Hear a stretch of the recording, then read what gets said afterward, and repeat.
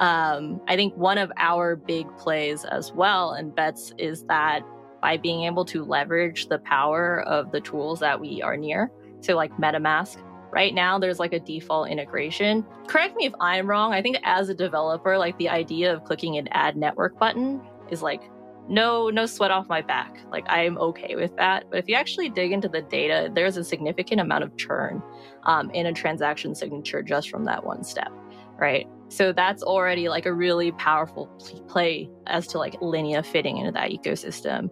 I think the other piece, if you aren't familiar with like the full tool set of Consensus, we also have the Bezu client, where we have a Bezu client, and now we're leveraging that as well to be a little bit personalized for Linea as well. So that is also just like a piece of extra, I guess, specialness that allows us to be a little bit faster, more stable, more compatible. That really enables us to build cooler tools.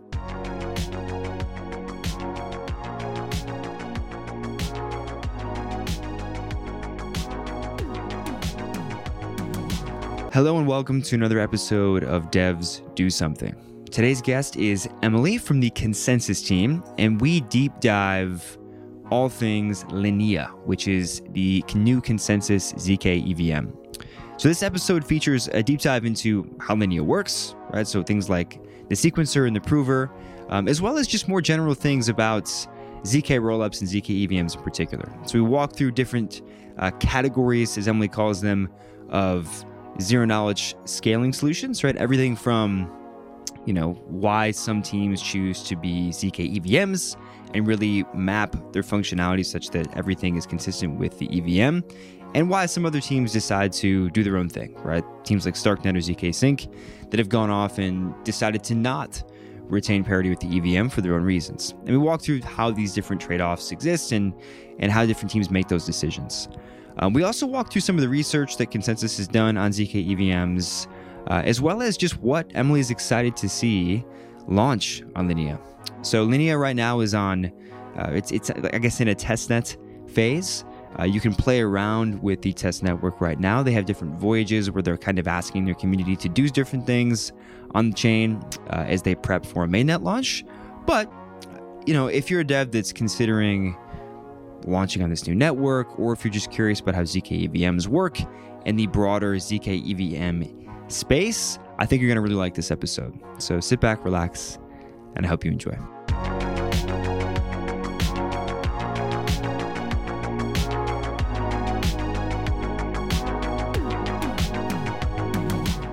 As devs, we all love hackathons.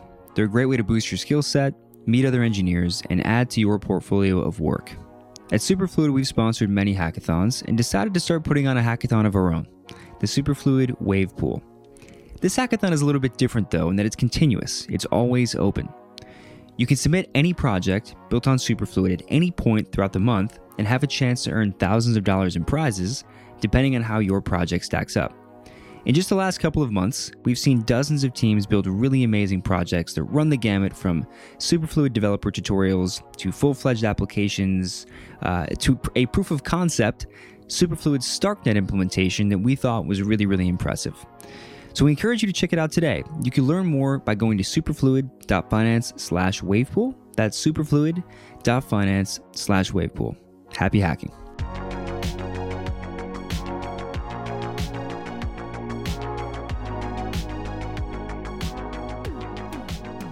All right, so we are back today with another episode of Devs Do Something. We're going to focus on zkEVMs today, and we have a special guest, Emily, from the Consensus team to talk about all things Linea. Welcome, Emily. Hello. Hi, how are you doing? Yes, it's great to have you here. We've met each other at various crypto events around the world, but it's good to have you here today to deep dive Linea. I'll say that a lot of our listeners understand the general concept of zkEVM, but I would love for you to give us a general overview of Linea, and then we can dive more deeply into things from there. Linea is a ZK rollup going for a type 2 zkEVM. Vitalik posted a paper. There are 4 different types. The type 4 being the farthest away from Ethereum. So type 4 is high-level language equivalent. So that's going to be, I can write in Solidity, but it compiles down into a different bytecode. So that means for developers specifically, if you're using tools like Hardhat, Foundry, Truffle, you'll have to install a separate plugin just so that they can understand it. Protocols like that use this are going to be like StarkNet and zk Sync. As we move further down, let's skip to the very type 2, maybe. So type 2 is going to be where Linea is going for, right? So type 2 is high-level language equivalent. I can write in Solidity. I can write in Viper, bytecode equivalent. So it covers all the precompiles and opcodes of Ethereum. What this means for a developer specifically is I don't need to change my tooling stack at all. I get to leverage the network effects of, things like my I guess development environments, again, Truffle, Foundry, CLI, all or Hardhat, all understand it immediately. There's no switching costs, so like individual things that you might worry about of like, oh, is this covered, is this not, should not be part of your concern. And that's kind of where type 2s sit. Type 1s are going to be Ethereum equivalent. So they're exactly the same in every way. I don't know all the differences. I think the most material difference for a developer is the way the data is hashed. I'm going to say it's something like Ethereum uses like Kachak hashing. I don't remember what the zkVMs do off the top of my head, but some devs actually do use that hash function specifically in their code. If you do, that's something you'll need to keep in mind. But essentially, that is the 4 different types. I could dive deeper into the trade-offs and why you would do type 2, type 4 if you're interested, or we can stop here because that was a lot of information. Well, let's come back to the trade-offs between types in a bit, because I think that's pretty relevant for developers to understand this entire space. But before we do that, can we maybe walk through a standard transaction and what it might look like under the hood in this environment, right? So let's say that I'm on Linea and I want to send a token to you. So I'm just going to do a standard ERC20 transfer. What actually happens under the hood as that transaction is processed? Cool. Yeah. So basically the transaction, say you're going through MetaMask, right? So the transaction is crafted together by MetaMask. And then the signing is then pointed over to the RPC endpoints, right? So that's going to be something like Infura. After that, the Infura gateway will load balance that across various validators, for which during there's going to be a 12-second block mining time period for Linea specifically. We do plan on changing this for 1 to 3 seconds in the future to for throughput and latency, but right now for testnet, it is a 12-second block mining time. After that, the new block is propagated, and an EVM execution trace is generated. And then that trace is going to be fed into our proving system, which is composed of an inner proof, which we call Vortex and Arcane, and then an outer proof, which used to be Groth 16, but will now be Plonk. And after that, we have the proof, then it is sent back to the L1, and the L1 verifier contract will say, yes, this is true, I'm going to commit it. So then the Merkle state commitment tree and the call data will be put back to Ethereum L1 for data availability. So that is a transfer. Nice. Very concise, and even starting with the Infura endpoints, which is interesting. Yeah, you have to plug Infura a little bit, right? Infura is a consensus product, right? Yeah. I mean, I'm just saying if you're asking about like Linea specifically, right? Okay, we can replace it with like a different RPC URL if you're using a different zkEVM, obviously. But right now, if you're making a transaction on Linea, it does go through Infura. So that's why I mentioned it. Of course. Well, all love to Infura. We all love Infura. Infura and Alchemy, we all get started with both of those. Okay, so you mentioned the block time bit. Why the 12-second block time? Is this something that is there because it's a test net, most of the nodes are being run by the consensus team? Is this like some kind of hard set thing? Like, what is there a reason behind the block time, like the speed at which different blocks will be propagated, or no? Yeah. So my understanding is just more of a testnet thing. It is going to be like something like if bots are spamming the network, for example, you don't want your block time to keep propagating things. Just keeping it slower is better when we're at this stage. For mainnet, we do plan on increasing or I guess decreasing the time to increase throughput. But yeah, you're exactly right.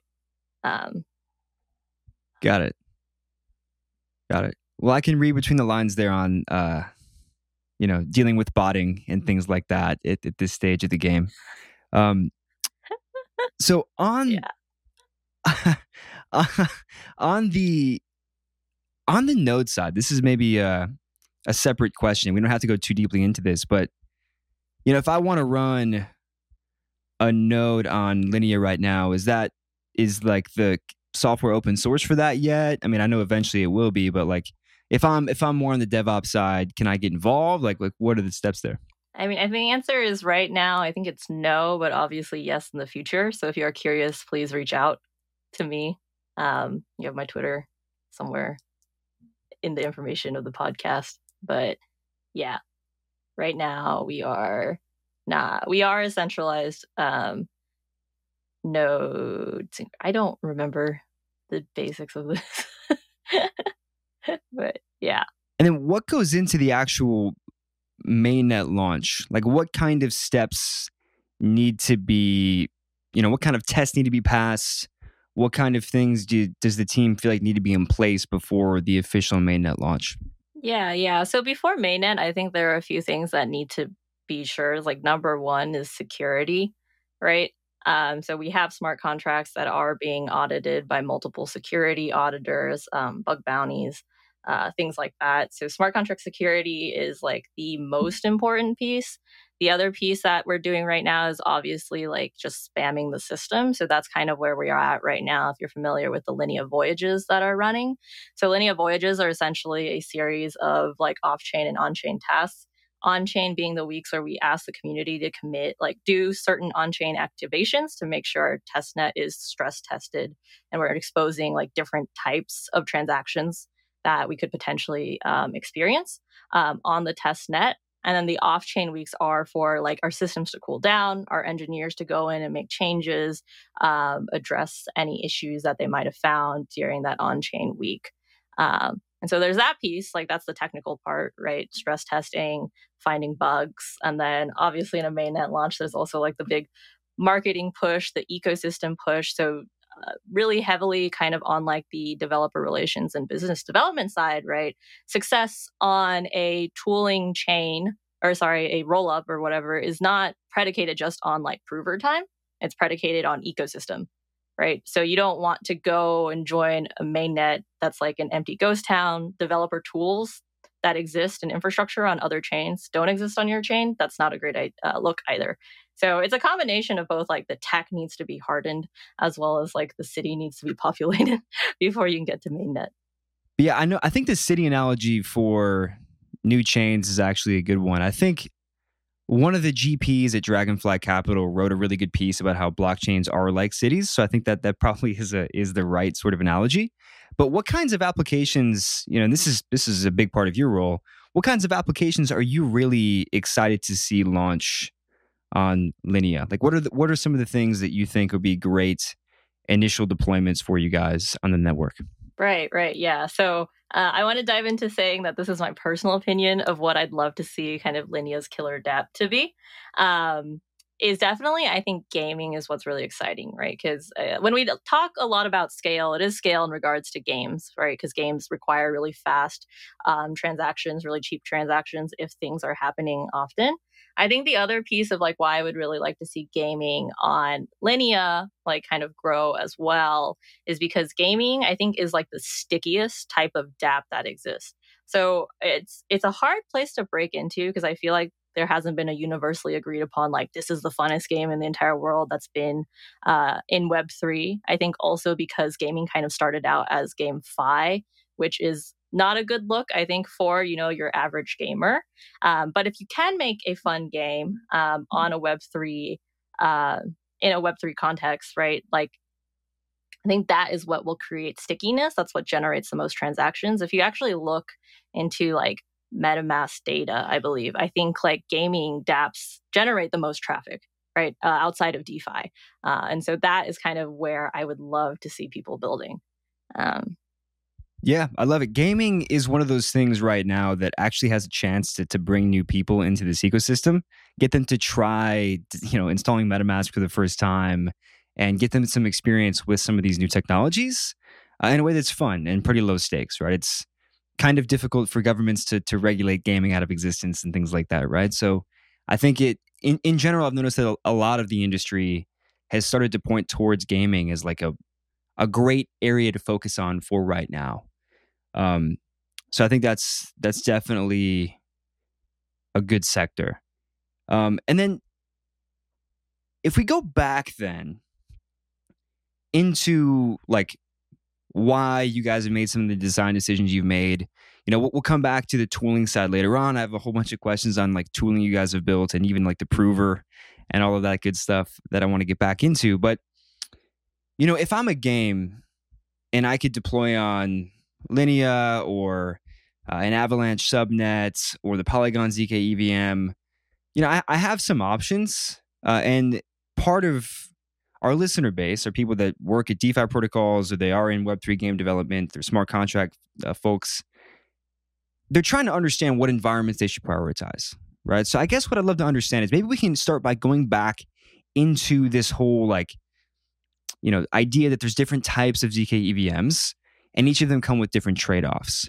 So I'd love for you to maybe speak about what some of those trade-offs are that you alluded to earlier when it comes to zkEVMs that are type 2 zkEVMs, or maybe, the type 4 examples that you also alluded to earlier. So maybe we can unpack that, and then I'll ask a few other follow-up questions from there.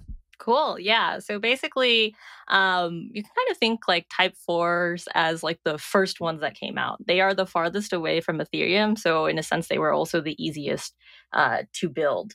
The reason I guess type 4s exist is because Ethereum specs are not ZK proof friendly, right? So I think the thesis there for a type 4 is saying like, hey, we're going to depart a little bit farther from the EVM so that we can be faster. So the trade-off they're making is, we'll be a little bit farther from the EVM, but we will get the prover times that we want, the data size, et cetera, right? Another piece I think that ZK Sync was pushing a lot too, as well as like, because they are a little bit different, they can build a native account abstraction. And that's kind of where type 4 is saying is like, we can have the best of both worlds, essentially, right? The type 2s, I think, are in the game of like, what do you call like network effects, right? So you can think of something like Starknet that first came out when they only had Cairo. So just to circle back, I think Starknet was not a type 4 until they came out with their transpiler. Meaning before when they came out, you could write in Cairo. Later, they have a transpiler. So now Solidity compiles down into Cairo. And that's why it's a type 4 now. But to circle back to that example, right? You have to find like a whole new army of smart contract auditors who like understand Cairo, right? Whereas when you are going to be bytecode equivalent, that kind of ecosystem effect doesn't need to change, right? You just take advantage of the tools you have now. The other piece is Ethereum. The Ethereum spec is constantly changing as well. So the farther you are from Ethereum, the harder it is to like maintain parity and be close to it. And so that's kind of the I guess battle cry of the type 2 zkEVMs is because we are betting on Ethereum and want to stay close to it. So the primary trade-off that people will say is going to be equivalent, like compatibility versus speed. I think on Linea's end, actually, with our prover tech that we've been improving on, our assertion is actually that's not the case anymore. That we can find that balance between, I guess, being friendly for ZK proofs as well as maintaining equivalence to the EVM. So that's kind of where that sits in terms of the trade-off tech between type 4s and type 2s. I can also dive into the differences between the different type 2s if you would like, but I can also stop there. Yeah, I think I have a question actually earmarked that I want to ask you about different type 2s, but just to double down on the trade-offs between maintaining EVM equivalence and not, right? So I think one of the things that maybe Starknet or a ZK Sync type, like areas where they have advantages and that they're not bound to all of the the other requirements that the Ethereum virtual machine, has to sort of maintain, right? They get a bit of a blank slate. They can start over from scratch, right? There's EIPs that maybe have sat on the shelf for a long time that might have been good ideas that just didn't get implemented, that those other environments can just implement from day one, right? Like the account abstraction example. And I think there might always be a demand for new environments like that can start anew. One thing though that is true is that, like you said, the EVM spec is constantly changing a bit. Like I've heard other people say that they think in the future that Ethereum will actually be like frozen at some point. I don't know if that will ever happen. Software always seems to have to change in some capacity. But how does the Linea team think about like actually keeping up with changes in the EVM? Because the like Linea is going to have to also make changes to maintain that parity, right? So is that something that your team thinks about much, or is that maybe a set of worries for a later date? I think we probably think about that all the time because it's changing as we speak, right? So if your goal is type 2, your goal is type 2, right? So that's why we want to be as close as possible. I think also something is like saying built-in like native account abstraction, just to like nitpick on that piece specifically. It's right, like you could say like I took the time to build this in, but like, hey, wait, no, actually now we have EIP 4337. Like Ethereum is like making gradual changes to get those features in, and it becomes a thing of like how much time do you want to commit to my chain versus the entire ecosystem is already built on top of something that is going to incorporate like your feature a little bit later, right? I don't know. But it could go either way. I do want to note as well, it's not kind of a winner takes all situation. If I'm going to be honest, I think like interoperability, like the real winners, I think in this whole space are going to be cross-chain tools. Because my vision is we go to a world where we're not even thinking about what L2 that we're on. So yeah, I think you're definitely right about that. It's actually the nature of like block space being scarce kind of prevents there from being a true winner take all environment. And to your point on the account abstraction thing, I do think that there is some value in starting over and trying to improve things at the level of the chain itself. However, I think one of the bets that your team is making and the other teams that are trying to be EVM equivalent are making is really just that the Ethereum ecosystem is a very powerful thing in and of itself, right? So you're kind of riding the ecosystem, and that's actually that's a pretty good bet because I don't see the Ethereum ecosystem going away. It has very strong network effects that make it so that it'll probably be around for a long time, right? Even if something else comes out that it is technically superior, people will still use the EVM, right? It will be successful. I think this goes back to what you were saying about like the city needs to be built. Kind of, there needs to be a population there. So probably why like your job is so important, right? Exactly. Like you could have a city with amazing buildings and great roads and infrastructure, but if no one is there, then how valuable is your city really? That's the real question. Right. And I do want to touch on like how this kind of also fits into the Linea's thesis. So we can talk about the prover technology if you want to later, but I kind of also wanted to touch on kind of Linea's strength as sitting within the consensus ecosystem. I think one of our big plays as well and bets is that by being able to leverage the power of the tools that we are near, so like MetaMask, right now there's like a default integration. I think, correct me if I'm wrong, I think as a developer, like the idea of clicking an add network button is like, no sweat off my back. Like I'm okay with that. But if you actually dig into the data, there's a significant amount of churn in a transaction signature just from that one step, right? So that's already like a really powerful play as to like Linea fitting into that ecosystem. I think the other piece, if you aren't familiar with like the full tool set of consensus, we also have the Bezu client. So basically, we have a Bezu client, and now we're leveraging that as well to be a little bit personalized for Linea as well. So that is also just like a piece of extra, I guess, specialness that allows us to be a little bit faster, more stable, more compatible, that really enables us to build cooler tools. So yeah, if you want to feed further into that like populated city kind of analogy, that is our ecosystem bet on the Linea side sitting within consensus. Yeah, that's definitely valuable, and it will make it easy for you guys to use the infrastructure you've already built to make sure that the user experience is good and the developer experience is good. But can you walk through that? What is the you said the Besu client? Please spell that for me. Is it BASU something else? Yeah. So it's BESU, right? It's an execution client. So it's Geth. But now we are building something called zkBesu, which is basically an execution client of zkGeth. And because it's in-house and it's like Besu already powers a lot of Ethereum clients. So it's like pretty battle tested, very like commonly used. And now we're just leveraging the fact that we have that expertise and I guess like what do you call it? Tool in-house to build compatible execution clients for Linea. Yep. And then one other piece of tooling I'd love for you to unpack is the Linea bridge that you have that's like hosted on a separate site. I think, is that like a partnership with Hop, or is that something you guys built internally? Yeah. So we have a canonical token bridge. It's what do you call it? It uses the Hop UI front end. But basically, this is a token bridge that allows you to pass, again, token information, arbitrary messages, and yeah, it's pretty flexible.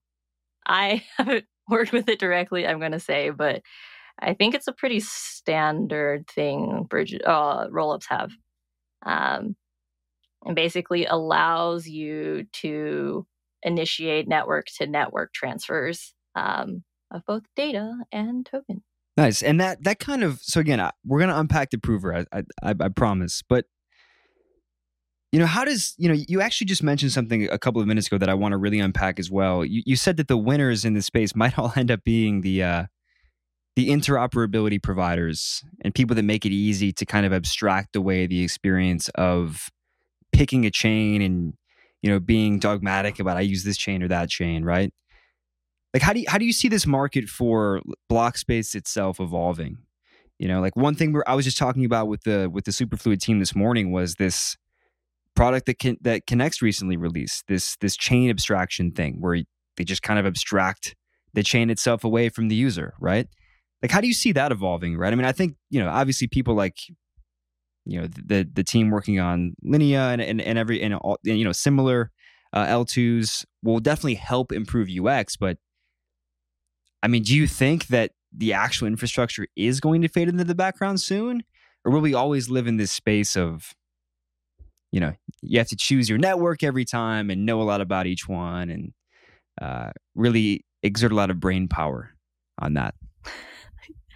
Yeah, I mean, if you want to dumb it down to the simplest, it's like if you want Ethereum to be successful, you want users to not have to exert a lot of brain power. So, like, my personal feeling is like, I think it will fade into the background. Like, if anything, like L2s will just kind of be just your like default scaling layer. If you think about like internet right now, does anyone understand the plumbing behind it? No, not really. But I think L2s kind of. Well, let me dive a little bit. Let me take this in a different angle, right? I think what I want to say, right, when I say it's not a winner takes all situation, is have you heard of the multi-prover theory at all? I have not. Okay, cool. So I'll get into that, right? So if we live in a world where there are just like a bunch of like I should say single L2s, and people have to choose in between them, that's actually a pretty dangerous state to be in because each L2 has their own way of doing their own ZK proof, right? And so if there's a bug on it, that's a centralized point of failure, which is like really problematic. So the multi-prover theory is basically saying, hey, we need to actually live in a world where we have a decentralized sequencer that's going to be passing information basically to multiple provers so that if like my prover, let's say like Linea's prover says something is true, Polygon's prover says something is true, but Scroll's prover says something is false, then that's like a problem, right? So that is a much more secure trust assumption to go through kind of a multiple prover system rather than just living on a single chain, right? And I think that's like the future that we are hopeful for.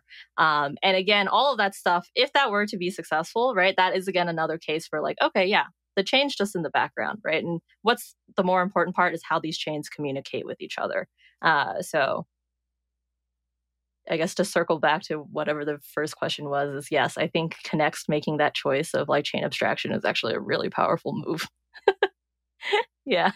I love that. Yeah, I think that's a really interesting idea that we could go up one level higher and say, okay, let's think about all of these different provers as things that could, in theory, create another layer of emergence and have another kind of a consensus layer even above what we already have as a way to increase security. That's quite interesting. What about what about this idea of like L3s? Like, will these ever enter the discussion? Like, are we just going to keep building up like higher and higher above the EVM, right? Like, if for example you guys crush it with the launch of Linea, does that mean that people will try to build additional scaling solutions on top of the L2? Does that mean we just eventually have L6s and L7s and data availability becomes a problem? Like how do you see that playing out? Yeah. So this is a really good question. I think the first part addressing is like the definition of an L3 isn't even stabilized yet. So maybe to address kind of what you described, right, of like a scaling solution on top of a scaling solution, I don't think that will make sense or happen. Because when we talk about like, I guess, scaling solutions like rollups, there's kind of two vectors of where you would scale, right? So it's in the computation side and then the data side, right? So the computation side, yes, we can recursively apply proofs on tops of proofs on tops of proofs, which makes it smaller and smaller. So a roll up on the top of a roll up, if you're just talking about computation, that makes sense. But for data, like the way data hashing compression techniques work is you can't do it more than once. So that doesn't really make sense if you think about the scheme of like an L3, right? So I think what's been popular in terms of exploring the L3 space and beyond, there are a few different proposals of what that could be. The one that resonates the most with me is going to be like, I guess you could say use case specific application. So L3, don't think of it as like a scaling solution so much as like maybe a privacy solution, for example. So I think like StarkNet has something like this already where they have like StarkNet is their L2 scaling solution. I forget who or what, but they also have a separate privacy solution built on top of StarkNet, right? So if you want a private blockchain that is then also scalable, then that commits their information to Ethereum. That's possible with like this 3-layer and above architecture, right? And so that's kind of one definition. I think that does make a lot of sense for the L3 and beyond space. I think it's just very confusing because L3 doesn't have like a finalized definition in the same way L2s do. But yeah. I mean, if I were to make my bet, going back into like, do L2s fade into the background? I would say yes. And the actual kind of space where people are going to be fighting is going to be the L3 and app chain space for like very personalized environments. Like if you're building a game, yes, you want the scale of an L2, but games are also very, very complex. They'll probably need specific things that are special to like the way maybe I don't know what goes into building a game. Their people battle each other. This creates like this type of data scheme that's the best for running their application efficiently. And then that would be like an L3, right, on top of like the generic L2, for example. But yeah. Super interesting take. Very interesting. Okay, that's relevant for our game dev listeners for sure. Maybe if they're thinking about the future of where they want their game to live. Okay. One more question that's more general market-based here for now, and then we'll get into the prover and we'll get back into the hardcore technicals. But one thing that has been a bit of a topic of debate, I see it a little less in debate now, but people for a while, I think kind of saw, and maybe they still see it this way, they saw optimistic rollups as a sort of medium-term solution or medium-term technology where, optimistic rollups were a known way to scale Ethereum, right? You had Optimism and Arbitrum launch, you had others launch, but a lot of the rhetoric around optimistic rollups were that it is like the system is inferior in certain ways to zk rollups. The problem is that zk rollups are this kind of futuristic technology. We don't know how to do them. But for now, though, it seems as though teams like yours have figured out the technical piece behind zk rollups, right? So how do you see this evolving? Like, will these things coexist for a long time? Will new optimistic rollups launch and be successful? How do you see this playing out? Yeah. Oh, this is spicy. I hope I don't get attacked for this. I think okay, I don't want to speak on the behalf of Linea. I want to speak on behalf of what my opinion is. That's okay. Maybe that is somewhat reflective of Linea's opinion.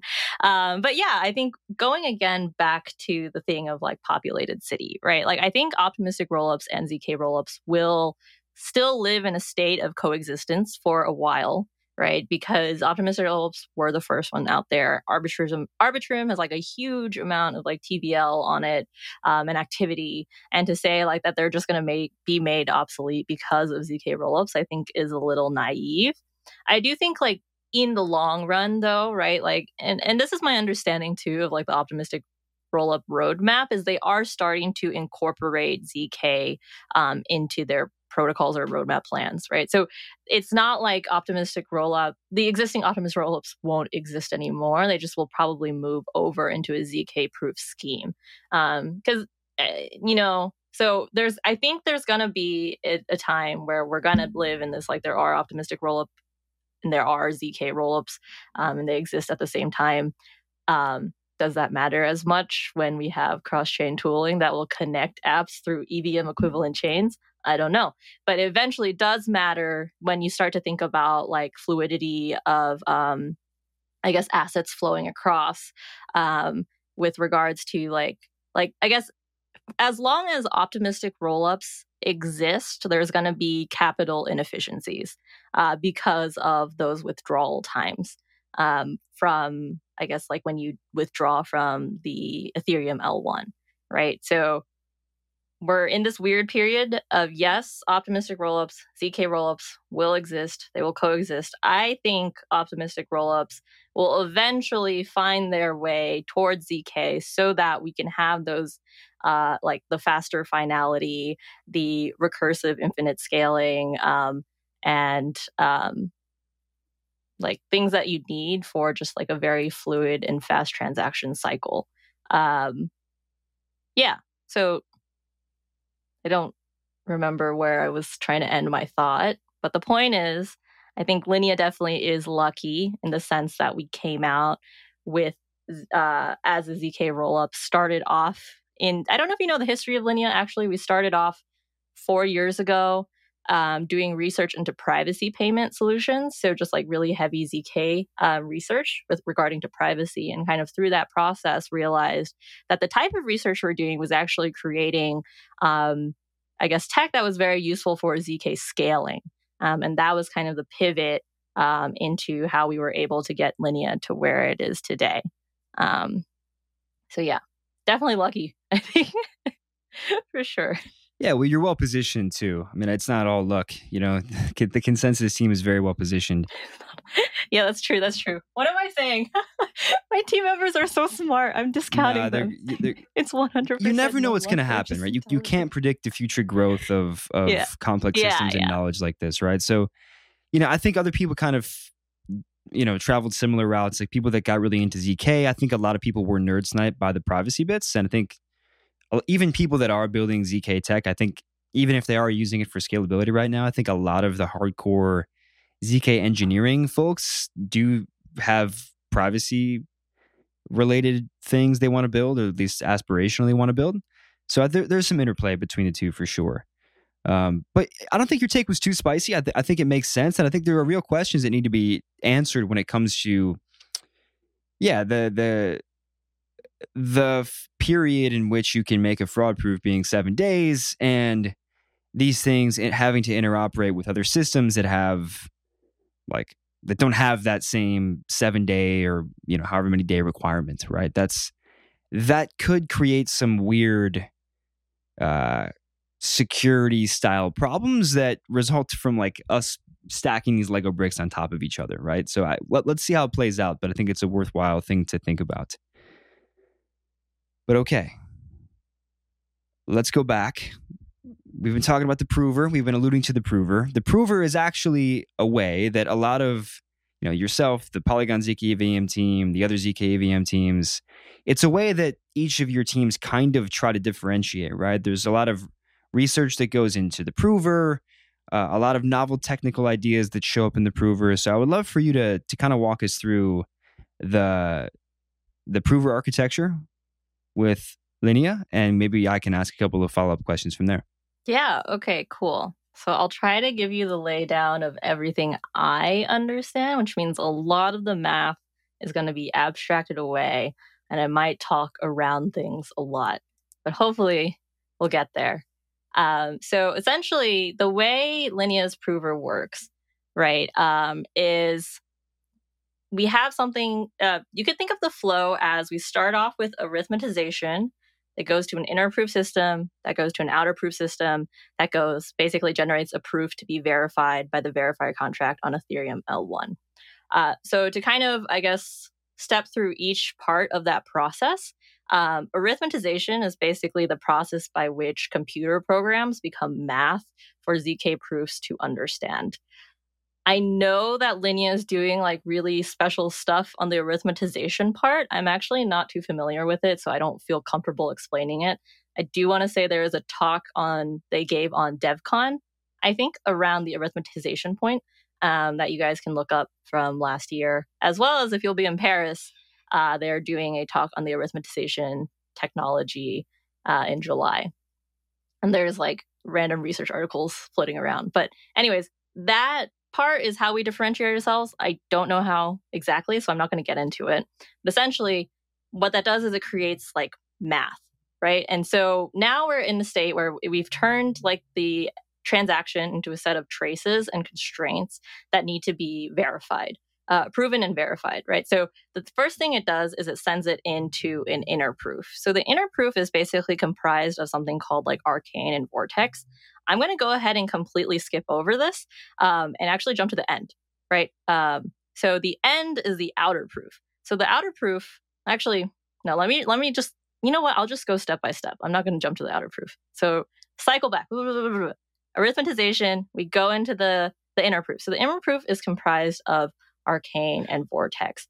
So essentially what happens here is that the, like, what do you call it? This is another piece that makes Linea different, and I'm also not going to explain exactly why. But I think in a standard prover system, we have like everyone does the arithmetization part, right? And it turns it into something called interactive oracle proofs. And so IOPs are actually a system set up such that the verifier does not have to get all of the information about the trace from the prover. Rather, it speaks through a third party called an oracle, and basically is able to query information from that oracle back and forth, right? So that's kind of what an IOP is. And in that case, this IOP, I know basically Linea's version of the IOP is called a wizard IOP, which is actually pretty fun. The high level important part of it that makes it interesting is basically it allows more, I guess, these queries to be made more complexly and at a higher level of abstraction than like a standard IOP. So that's like, so the arithmetization part is different. We're a little faster. IOPs, we have our own kind of refinement on top of it. And then we finally get into, so this portion of like the IOP basically communicates, or what do you call it? It compiles down the information into a set of polynomial evaluations. What this is basically saying is like, we need to verify that these traces satisfy some constraints. Constraints are actually not very easy to prove. So we want to transform them into something more homogeneous. From a mathematical point of view, just being able to evaluate polynomials is actually a lot easier. Why does it? I don't know, but that's how it works, right? So Arcane is going to be that first step, right? Where we are transforming all of this information into polynomial evaluations that can then be transformed into polynomial commitments. And so polynomial commitment is kind of where the vortex part comes in, right? So vortex is actually going to be our lattice-based hashing.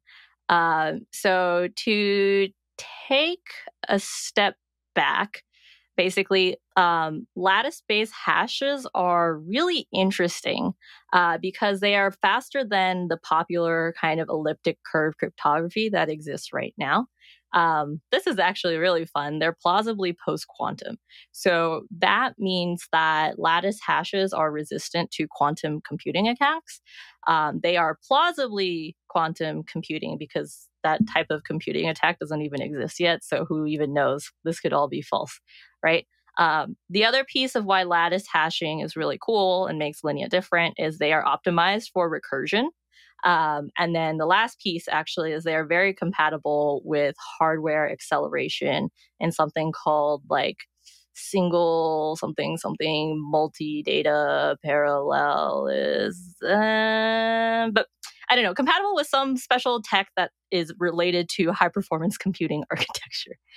But essentially, where lattice hashes fit in is basically how we translate this, I guess, the information coming in into basically hash data that the verifier can interact with, right? And so through a composition of Arcane, which is just going to be converting the arithmetization into this Oracle proof communication layer, which then turns it into Vortex, which is a commitment scheme that the verifier can then interact with. It does this recursively in such a way that this proof that you started off like the trace gets smaller and smaller and smaller and smaller and smaller. And that's what makes this really special. The last piece, though, however, is this proof is shrunk a lot. It's actually still not small enough to be shrunk to be put on Ethereum and verified by Ethereum. So that's where the outer proof comes in. So the outer proof then just shrinks that again. And that's where the snark comes in. So the snark being, it used to be Groth 16. And this is what I was mentioning before. It is now Plonk. So yeah, that's kind of where we sit. That was a lot. I guess to summarize, it's like we have math that becomes a proof that is made smaller and smaller and smaller and smaller through lattice-based cryptography, and then is finally compressed in a single step by a snark proof and then put to Ethereum L1 to be verified. So wonderful. Yeah, thank you for the great overview there. I think that's a great introduction into what you guys are actually doing on the prover side. And then you also mentioned something in there that's actually kind of a pet interest of mine around hardware acceleration with zk. I'll put a link in the show notes here that is some very updated research. I think it's from this CISIC blog or maybe the CISIC team and Luke Pearson, but I'll put a link to this. I found this the other day and it's quite a good article about the topic for those of you nerds out there that are interested in how zk hardware acceleration might play out. But thank you for the overview. That's fantastic. Thanks for walking us through lattice as well, because I was going to ask you about lattice and vortex and all that good stuff. One other question on like the hardcore technical architecture and infrastructure you're building right now is around the sequencer. So one question that decentralization maxis like to ask, or at least they want to know, is how decentralized is the sequencer? Can I get censored from the sequencer? Now, the reality for all of you decentralization maxis out there is if you're going to go to market for the first time, especially when everything is in a test environment still, typically the sequencer is centralized just for the sake of going to market, right? But most teams have a kind of progressive decentralization plan. So, does the Linea team have any plans to progressively decentralize it? Is it meant to be part of this consensus stack that consensus controls? how do you see the decentralization happening with the sequencer itself? No. Oh my god! I hope this doesn't come out as consensus controls Linea. This is false. But no. Yeah, I'll step through kind of our plan, right? So from day one, we will be centralized, as in day one of mainnet, right? But this isn't a problem for, I guess, users and developers. We will have a mechanism for users to withdraw funds in the event of something malicious or a missing operator happening. And like at the end of the day, all this data is committed right to the L1. So you have that security and data availability. But aside from that, like plans after mainnet that's going to be kind of like the next step, right? So the smart contract, Roll smart contract has upgrade keys. So all of that, like, I guess that is to say we have plans for it. It's built into the way that we've set up Linea. But yeah, for those of you coming onto Linea for mainnet, expect it to be centralized. There are alternative routes if you want to pull out your funds. So don't worry. All right. It's happening. Good to know. Good to know for sure. So Emily, this has been fantastic. Thank you for all of the background knowledge, the insights on this entire market, and all the details on how Linea works and your plans for going to market. Last question, and this is one we ask everyone that comes on the show, is a more general question, and it's how do you see crypto, Web3, whatever you want to call it, evolving over the next 10 years? Right, it's kind of a long timeline. Again, I just said earlier, it's very difficult to predict the growth of knowledge or this industry. But like, where do you at least hope things go? Like, how do you hope things play out? What do you hope we're thinking about in 10 years in the space? Would love your insights there as well. Oh God, 10 years. How old will I be in 10 years? What will be the things I care about in 10 years? Yeah. Oh goodness. This is actually, I don't know if this is also a hot take. In 10 years, I would love to see, I feel scared admitting this in public, but I think again, like for true adoption, all of this like intricacy knowledge about specifics needs to just go away. Like Web3 as a term just fading back into just web, right? It just is the internet. That's what I would love to see on like the state of opinion, right? On blockchain in 10 years. I don't know if that's achievable in 10 years, to be honest. Um, but in terms of like use case and stuff like that, I'm still a big fan of just like the fluidity of financial kind of primitives, right? I think especially, I have to say, stepping into blockchain and meeting such a global community, like I have never more in my life like felt the friction of trying to like send funds internationally when paying each other meals.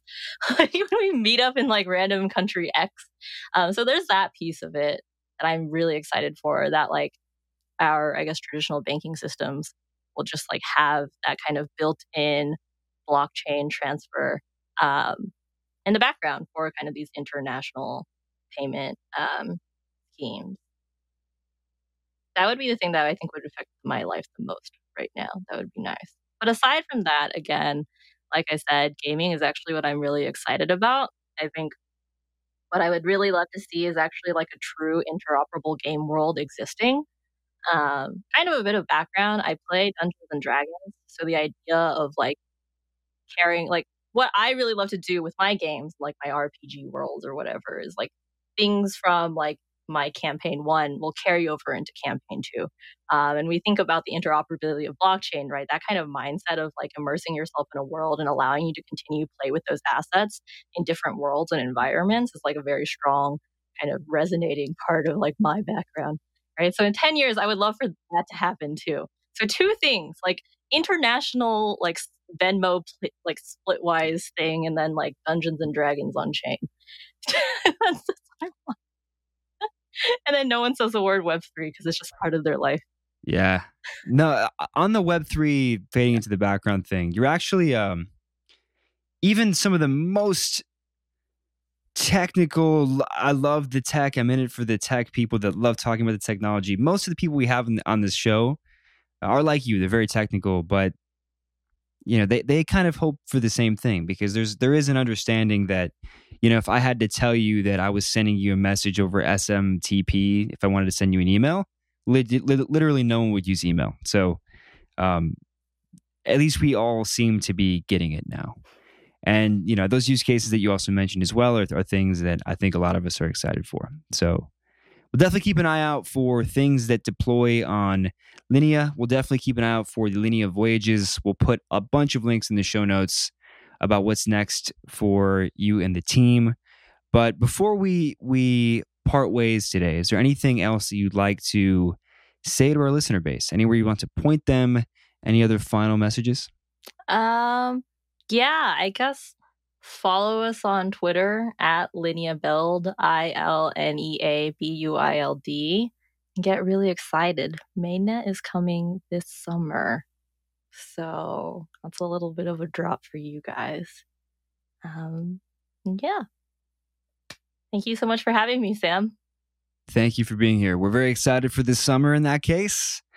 And yeah, thanks again.